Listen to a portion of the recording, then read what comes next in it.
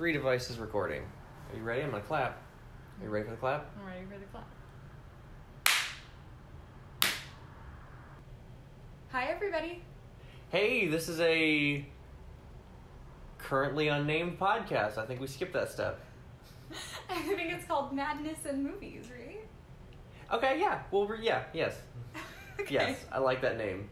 Especially because we already came up with it, and I forgot about it, but you remembered it. Which you are...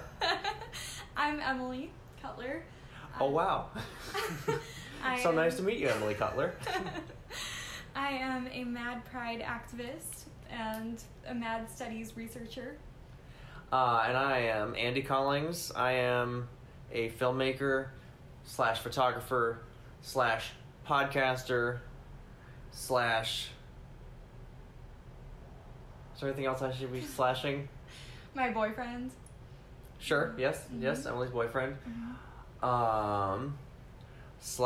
/ pancake maker. We have pancakes tonight. I think I'm gonna stop there. That's enough. Sounds good. That's enough. So, for our podcast series, we'll be talking about... Yeah, walk through the basics. Yeah. What are we doing here? Well, we're going to be talking about madness in movies, quote unquote, mental illness, whatever we call mental illness, how that's portrayed in different films and television, and what it says about the way we view madness / mental illness in society. Yeah, and to kind of lay the groundwork, we're pretty explicitly avoiding characters that are diagnosed. So, like, One Flew Over the Cuckoo's Nest, right? They've all got their, that's about mentally ill people, air quotes, whatever word we're using. We're more interested in looking at, for example, tonight's film is Groundhog Day, and looking at Groundhog Day as a reflection of madness and what does this tell us about ourselves and society and all that good stuff, right? Like, you don't look at Groundhog Day and go, yes, of course, the crazy people. Mm-hmm. Yeah, it's more just looking at madness as something that is part of everyone, or that's part of the human experience, and that can very much be seen in a lot of different films, beyond films that are explicitly about, psychiatric institutions or mental patients, that are more about just like human struggles that can very much be viewed through the lens of madness. So with that in mind, are you ready to talk Groundhog Day? Let's do it. Do you think this is a big enough movie? I feel like this is a big enough movie that probably at least 80% of our audience has seen it, and everyone's at least vaguely familiar with it. Yeah. Should we repeat the premise just to sort of establish the format? Yeah. Just sort of walk through the movie? Yeah. Really broad strokes. So basically it's a weatherman who is supposed to be reporting on Groundhog Day, whether the groundhog sees his shadow or not, and what that says about how many more weeks of winter are to come. Mm-hmm. And basically he does that, and then he wakes up the next day, and it is Groundhog Day again. Mm-hmm. So he is reliving the same day over and over again, and he's just kind of like cynical and cranky and hates his job, very pessimistic, does not have a lot of close relationships in his life, but then he sort of transforms throughout the movie, and he starts to kind of change that as he relives the same day over and over. It was interesting to me to see the phases, right? Like, it was divided very distinctly into sort of like, I don't know, phases of reactions to the idea that you don't get to move on, you just have to keep reliving this day over and over again. Yeah. So his first reaction is kind of like, it's horrible and like, this intense, self-centered, like manipulative, like, oh boy, I'm just gonna bang every hot chick in town and try to sleep with, what's her name? It's Andie MacDowell, but what's the character name? Rita's the character name. His coworker who he admires from afar. Yeah. And he basically just throws caution to the wind. Like, he's very, depressed and over it, and like, I'm just gonna do anything whatever makes me feel good. Yeah. No consequences. And then he moves to the next phase, which is more optimistic, but also this kind of like game playing, like pickup artistry. Like, if I memorize all the things that Rita, my coworker, likes, and I like, learn about, her background and her history, then eventually like she'll like me enough and I'll sleep with her or whatever. See, I interpreted that as like trying to be a nice person, but not actually understanding what makes nice people nice. Yes. And so sort of like doing quote unquote like nice things, but sort of just by memorization and not actually like connecting with anybody around him. Yeah, just performing kind of. Yes. Like playing like, the game. Yeah, wants to be a nice person, but all he sees is like just the surface. Yeah. And then the third phase is pretty aggressively suicidal. He walks up to Rita and says like, well, this has been the end of me, and I just wanted to let you know that we had a very nice day once. And then he kidnaps Punxsutawney Phil, the groundhog, and lets Punxsutawney Phil drive the car. To like drive, so this whole amazing sequence with the groundhog driving this truck, and he's going, don't drive angry, and the chipmunk's going, like making these, noises and kind of steering all over, and eventually they drive over a cliff and die. And then he wakes up the next day anyways. Yeah. He keeps surviving, and it's like this horrible thing that he like keeps waking up. And then I guess the final phase after that is he just starts kind of looking for meaning, or trying to find some amount of meaning in this, and starts like engaging in things that he enjoys and connecting with people. Yeah, like really getting to know Rita, his coworker, and also like helping people. Like he starts like saving people's lives because he can predict when people are about to choke on their food or whatever, or get a flat tire or whatever it is, and so he like starts like helping people, and like connecting, being a part of this community, this like town that he somehow gets stuck in, and really, I don't know, just he's not like performing the nice guy anymore. He like, I don't know, finds it in himself somehow or whatever. Like he actually like starts being genuine and nice to people. Yeah. And then I don't know, and then that he demonstrates to Andie MacDowell he's actually a nice person. That's sort of been like a thing, is like the first phase where he tries to just get in her pants. Mm-hmm. And she's like, you're not a very nice person at all. And so this time around, he actually is like a genuinely nice person. Mm-hmm. And she sees that, and they have a very happy evening where he doesn't try to like take advantage of her, he's not like a dick to her, he's not pretending to be nice to get with her, he's like actually nice, and they have a lovely evening, and then he wakes up the next morning and gets to go on with his life. Mm-hmm. Yeah, so I've always like really resonated with this film because I feel like, it's a metaphor for all of us, to some extent. Like it's a metaphor for a lot of us, that we're all kind of living the same day over and over. I think especially under capitalism, that's what it feels like. A lot of us have, either like jobs that feel meaningless, or just life that feels like meaningless under this like capitalist oppressive structure. And so we're just living every day just over and over, just like kind of, when will this end? But if you just connect to people, then everything's better and the problem's solved. Yeah, well, so I do think the film like is problematic. It sort of is this like Hollywood like recovery, self-transformation, self-improvement narrative. If you of course. Yeah, if you just put yourself out there and connect with people and do everything right, then, just pull yourself, kind of a little bit, like pull yourself up by your bootstraps, then everything gets better. You just have to wake up in the morning and believe that it gets better, and then it will.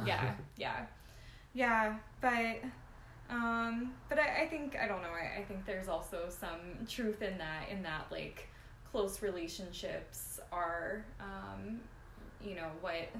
what can lead to like meaning or fulfillment, and he does like form these close relationships and feel connected to people, and that's kind of what ends up just helping. And he also I think he like prioritizes his own happiness, and I think there's truth in it, you know. Yeah.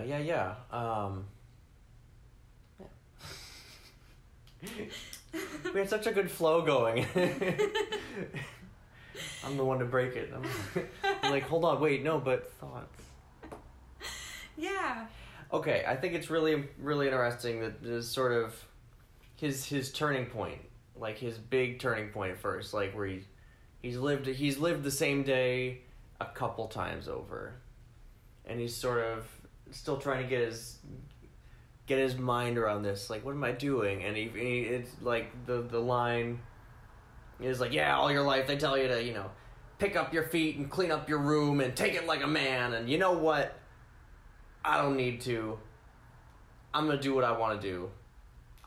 I think that's a fascinating, like, really important, like, moment to kind of pull out. Yeah, I think one reason that he is so depressed and cynical at the beginning and just like fed up with life and gets into this, you know, trap of living every single day is the same day, is because he's like following all the rules and just doing everything he's supposed to, and just never really like being able to break out of that, or never able to do anything that he wants to do. Chase the career, move up the ladder, blah blah blah. At the expense of like everyone around him. Like he's the people in the studio in like the first scene, like he's awful to them, but like it's clear that like he's following the script that he's in his head, right? The script that he feels like. You go on TV and you be smiley, and then you move on to a better job, and you move on to a better job, and you move on to a better job, and everyone in the middle is expendable. Yeah, I was gonna say, one of the big rules I think that he's following at the beginning especially is this need to be happy on TV, that he's the weatherman, so he needs to be happy and cheery and act like everything's great even though he's absolutely miserable. And he can't even tell anybody like, hey, I'm feeling like miserable and depressed. Like he can either be just like angry and irritable and cynical to everyone, you know. Option number one. Yeah, or, you know, or option two is when he's on screen, he can be Mr. Happy Weatherman, and like there aren't a lot of other scripts he has or options he has. He doesn't have other people that he can connect with and be like, hey, like, I feel like I'm just living the same day over and over. And metaphorically. Yeah. At this point. At this point in the plot, it's metaphorically. Yeah. Well, I think at the beginning it's a metaphor. Like, I think he does feel like that.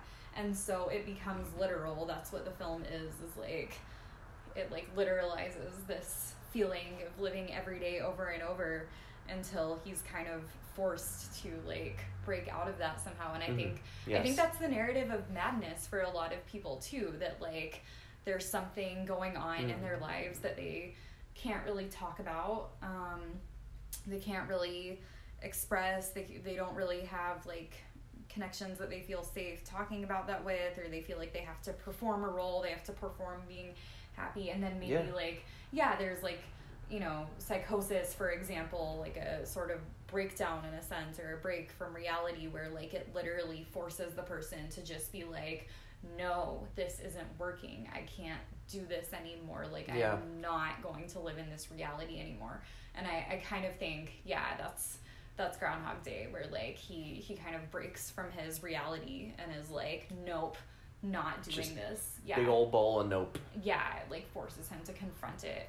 Yeah, I think in some ways Groundhog Day could be read as like psychosis, right? Cause absolutely. He's going through this the people around him think it is. Yeah. Everyone in town is like giving him side eye and like kind of like, who is this guy?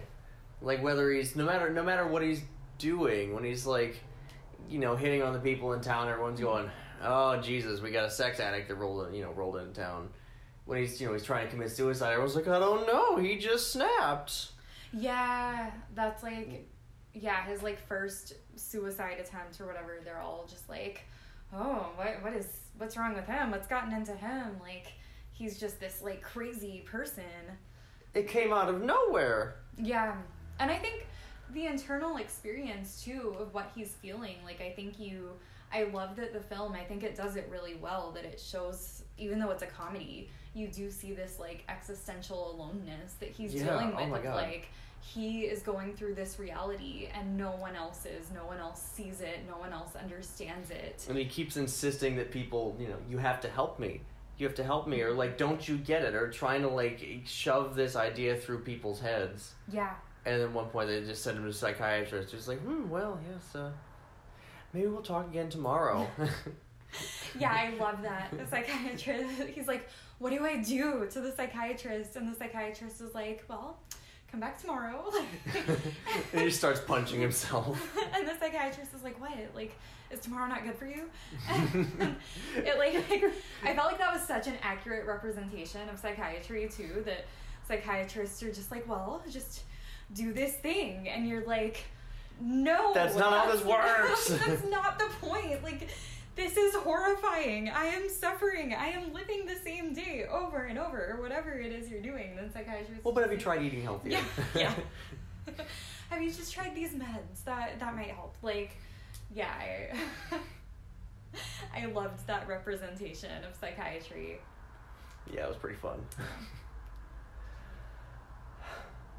Yeah, and also he is like super otherized for what he's going through. It's like people like look at him as like, that's crazy, that's super weird, when like, yeah, not looking at within themselves, I think, how everyone is living the same day over and over, or how that's like a common experience. It's just seen as like this crazy thing that he's going through. Let's see, I have in my notes. Oh, we do have notes. Yes. Hey. Hi. Notes. How you doing, notes? In my notes, I have written, how do you say it? Ennui? Ennui? Ennui, yeah. I don't know. We're gonna be French. We're gonna commit to ennui. Ennui. Okay. Ennui. Okay. Yeah. So, ennui. I read an article recently that was about how like ennui, this universal sense of ennui, is this result of late stage capitalism. That kind of, depression rates are rising, and the article was looking at like, why is that, and saying that didn't you hear? It's because our kids don't get out into the world enough, right? We have to make them go play outside for 45 minutes. Oh, right. Of course. It's either that or it's something in the air, like we stay inside with air conditioning too much, and that kind of messes with our brains, and so that's why we're depressed. I thought it was those kids are using their phones too much. Oh, right. They don't connect with each other. Stay off your phones. Stay off your phones. Stay outdoors. Exercise. Eat paleo. Yeah. Take your meds. Or don't take your, whichever narrative it is. Like, that's right. There's two narratives. Yeah. There's kind of different sides of that one. Take your meds, or like, don't take your meds. They're the only thing ever that makes anyone suicidal. And nothing else. If we just got rid of the meds. I'm sorry, you guys. I've been working in the anti-psychiatry movement a little too long. Too long? It's like a year and a half? It's a lot of anti-meds. To those of you, if anyone is listening to this, I don't know if anyone's going to listen, but if anyone... Oh, they're going to listen? I don't know. They better. I will find you if you don't listen. But not... You don't know who you are because you're not listening. But no coercion. But... Some coercion.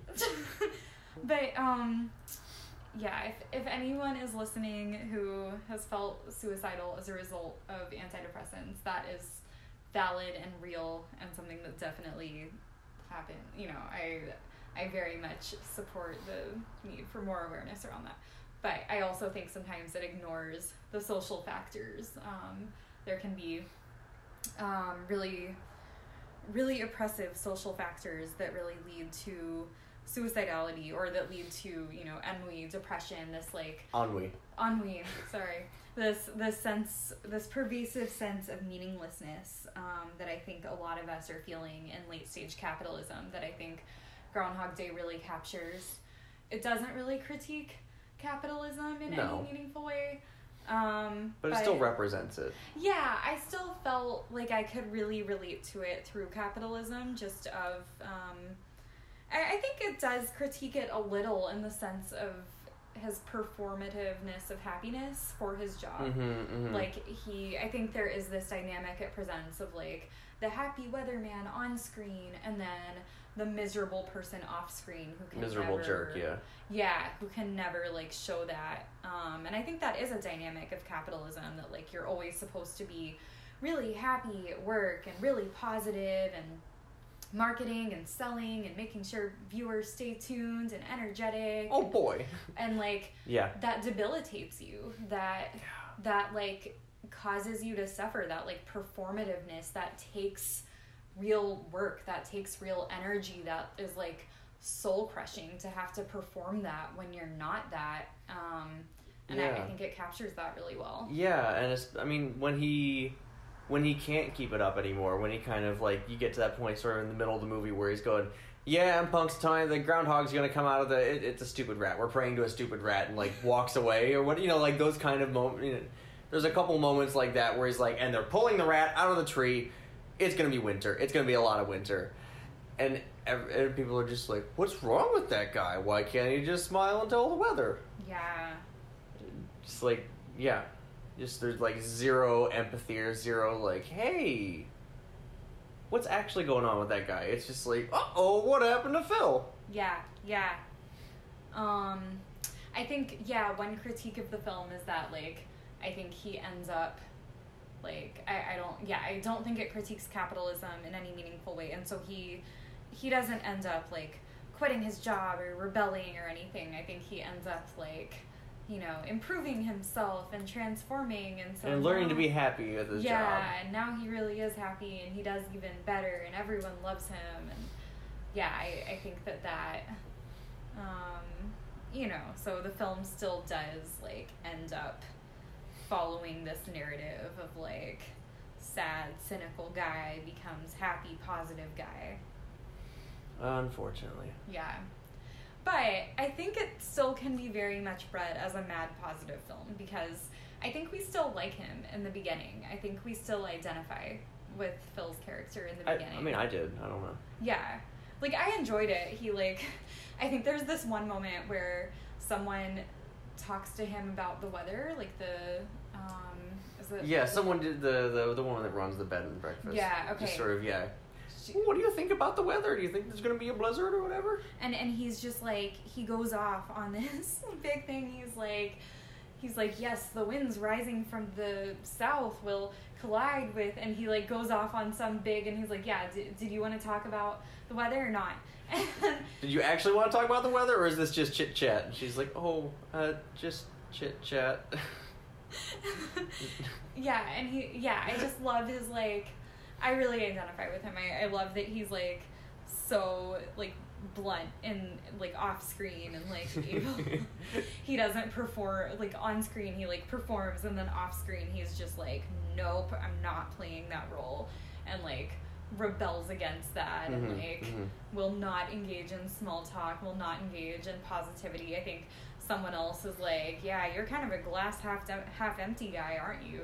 And I'm like, good for him. Yes, and? And your problem is?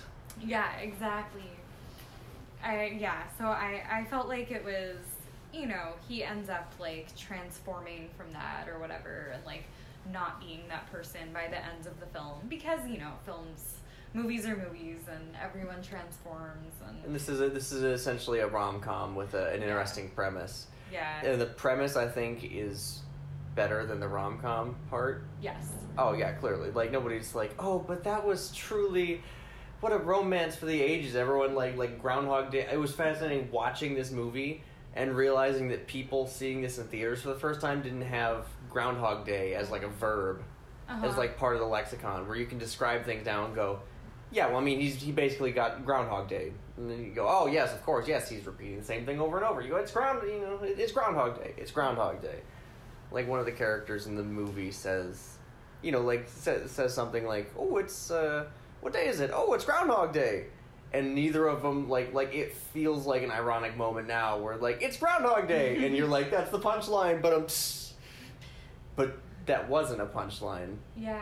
And that the characters didn't know that, and the writers didn't know that. It was just... Yeah. I don't know. So interesting. Yeah, how it's, like, become this cultural Yeah. phenomenon. Yeah. I think I'm so interested, though, in, like, the choice to make it a rom-com over, like... Over, like, a science fiction. Yeah, or, like, an existential, like, horror film. Because it's, the premise is, like, terrifying, Yeah. right? It's, like... waking up on the same day over and over and like no one else is experiencing that, like you only have this reality. And I think I've had like nightmares probably from this film, just of that, but like scary nightmares, like oh yeah, can't get anyone to believe me, like I'm alone in my reality, like horrifying. But they chose to make it funny. Yeah, like even the suicide attempts are funny because he's gonna survive. And I think it's because they're trying to get, like, it's the everyman. They're trying to get at this sense of, like, this is everyone. And yeah, I don't know. Why did you feel like they chose to make it a rom-com? I don't know. I think you're generally on the right track. And I think it's interesting, like, compare and contrast. I'm going to guess that you haven't seen, they gave it 2 names. So it's Edge of Tomorrow was what it was theatrically, and then that sucked, and so they renamed it Live, Die, Repeat when it went to Blu-ray. I haven't seen that. It's a science fiction Groundhog Day, right? Like, so it's kind of what you're describing. It's Tom Cruise, just keeps waking up every day, and they're trying to figure out something in his blood, and what if it's this, and what if, and then the aliens, and yeah. And I think it's, go ahead. How do you feel like it was, how does it compare to Groundhog Day? I think you're right. It's much more, like, existentially horrifying.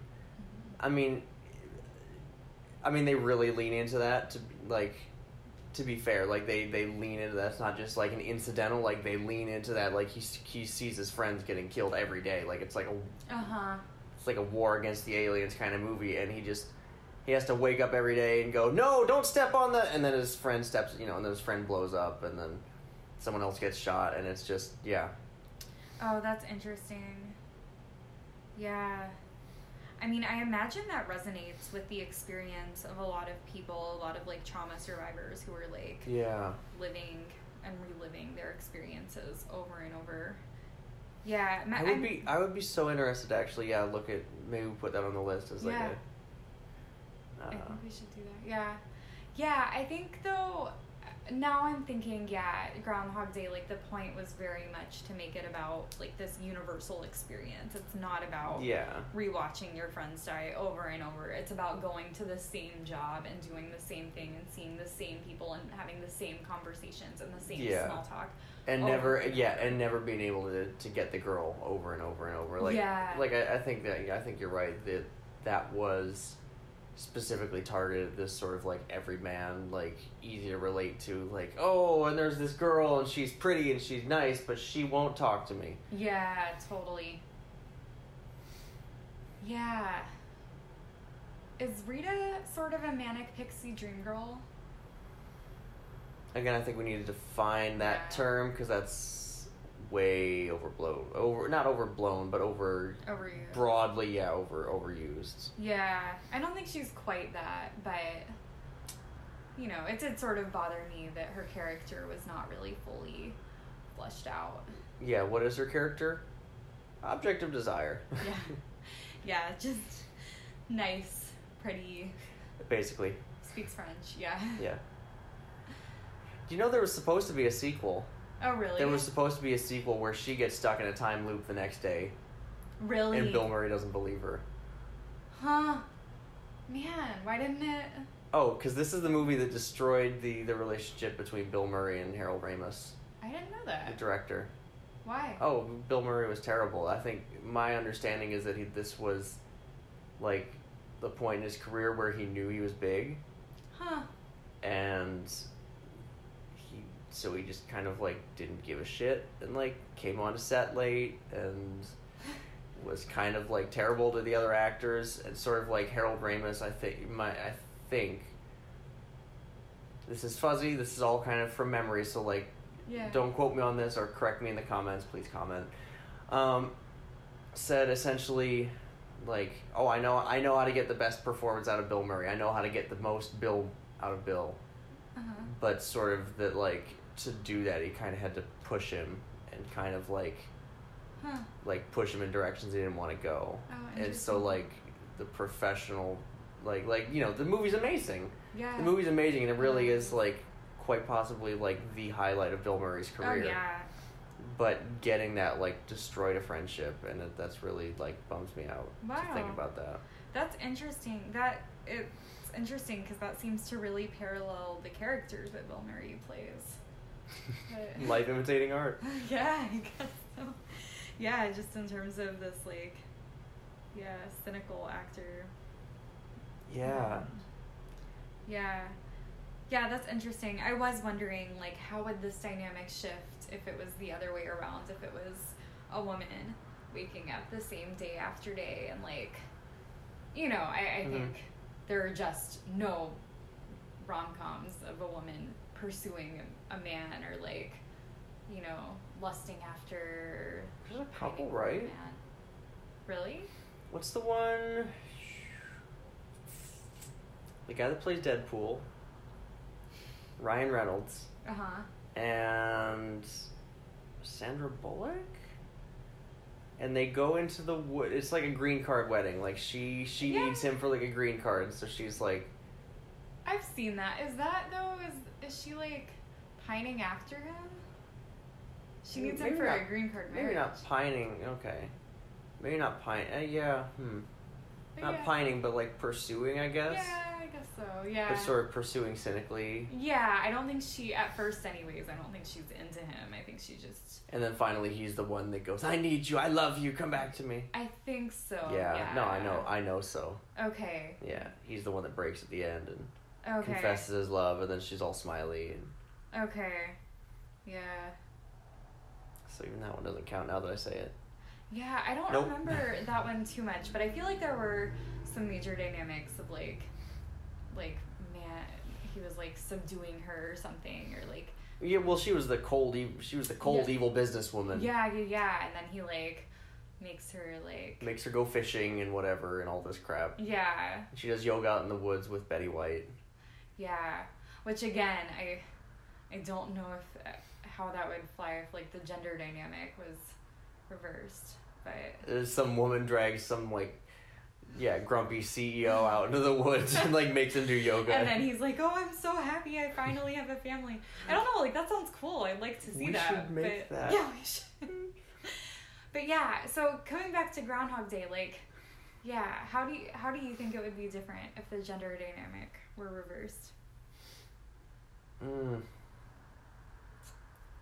I don't know. I would say something like, no one would even believe her, but then no one believes him either. Yeah. But maybe even less, I don't know. Yeah. I think less. Yeah, I think like ultimately people do, well, Rita believes Phil. Ultimately. Does eventually come around, yeah. Yeah, but I feel like a woman, probably no one would end up believing her. Well, I mean, it's a movie. Like, that's the whole plot is that someone has to come around and believe her and like, oh, I'm so sorry. You know. Yeah. Yeah, I think in general, they're just not... the plot, would just be super different because in general, women don't pursue men in romantic comedies. And so, like, this idea of, like, a man using the time he has, this frozen time of repeating days over and over to like get the girl, like that's like cute, right? But like I think if a woman did it, it'd be more that she's like desperate. I was gonna say like going about her life and just like, oh well, I'll just clean everything and I'm gonna make this town a better place, like right from the get-go, and then like bumps into some guy who keeps bumping into her, and like maybe he like sees Yeah. through it a little bit. And it's like, do I remember you from somewhere? And like has this little flicker of memory, and she's like, oh, and then sort of like falls for him like accidentally, or like, you know, through a series of oopses, and just like she's not pursuing him, she's kind of like falls into this, and like, oh, well, Yeah,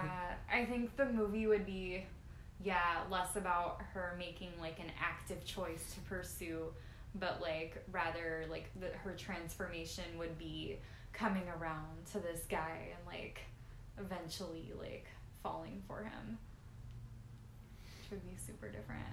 right? Yeah, and I don't know if madness would be as big of a part of it. I'm not sure. Like I do think there's something about, like, I love Bill Murray's character. I also think it's more okay on screen maybe for men to be mad, or at least that kind of mad, cynical especially, and like angry, or like not angry but like irritable, a jerk. Like I think I think a woman couldn't really do that, not as a main character. Yeah, either not as a main character or not sustainably, right? Like, that's the thing you have to fix about him. Like, oh, we'll solve her. Yeah. We'll take her out of the woods and do yoga with Betty White. Yeah, exactly. Yeah, I think I wonder, like, to what extent was that the narrative with Bill Murray? Was he, like, solved? Was he fixed? Was that, like, a madness in need of a cure? Should we start to wrap it up? I think we should. Okay. What are our big takeaways here? Give me bullet points. Okay. I think Groundhog Day captures really well the universal experience of depression, ennui, whatever we want to call it, that a lot of us are experiencing under capitalism. And that's okay. You don't need to be fixed. Don't listen to the movie. Yeah, and that the movie has some truth in that, like, close relationships can make it bearable, or can make it like better to some, to some extent, or like give us meaning, but also the narrative that they like fix it. Yeah, therefore everything lives happily ever after. Yeah, and like he recovered and transformed, like that's problematic. Mm-hmm. Also. You do have more. Yeah, I do. Okay, keep giving them, keep sending them. Bring it on. Well, I mean, I think the film, like, implicit in this film is this message that's like my whole body of work, that like suicide is a natural response to how he's feeling. Like, I don't think anyone is looking at his suicide attempts and they're like, wow. I mean, the characters in the film, but I don't think any audience members are looking at his suicide attempts like, wow, like he's fucking crazy, like this who is irrational this guy? man. Like, why would anyone take their own lives? His life is so precious and he would do that. Like, no, there's none of that. Like, everyone is like, yup, yeah, that's what I would do. Like, he is repeating the same day. That is crazy. Like I don't know, it makes sense to me to try to kill yourself. And so I feel like that's a really important, I think, point in the film. And then also the final point to take away. The final. I think it's the final. We thought the last one was the final. Is the reading of Groundhog Day as psychosis, and the ability, I think the ability to look at Groundhog Day as a psychosis has the potential to like humanize psychosis, or just give us another perspective on what psychosis is. Yeah, a frame of understanding. Yeah. And that's really the whole point of this series, is to sort of humanize these very like other, weird, like, oh, we're all kind of, told like, oh yes, it's all those people, those crazy people, and this is, I think we're trying to like say like, well, no, Bill Murray is crazy. I don't know. Ferris Bueller is crazy. I'm looking at our list just to tease some upcoming episodes. You know, it's not them, it's us. Yeah. Through movies. It is a part of the human experience. So stay tuned. No, hold on. Don't wrap it up too soon, because we still have to tell them to, what's the list? Like, comment, subscribe. Are we going to have a Facebook page?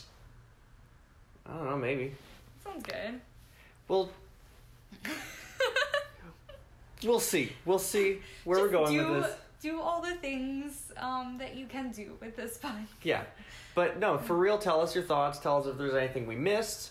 Suggest movies. Yes, tell us what movies you want next time. That's the big thing, is we have a list. We'll burn through it eventually, but we really want to know what movies do you see that speak of madness to you. Mm-hmm. Yes. Yes. Like, comment, subscribe, recommend, tell a friend, and Mad check love. back next week. Send mad love to everyone, along with this podcast.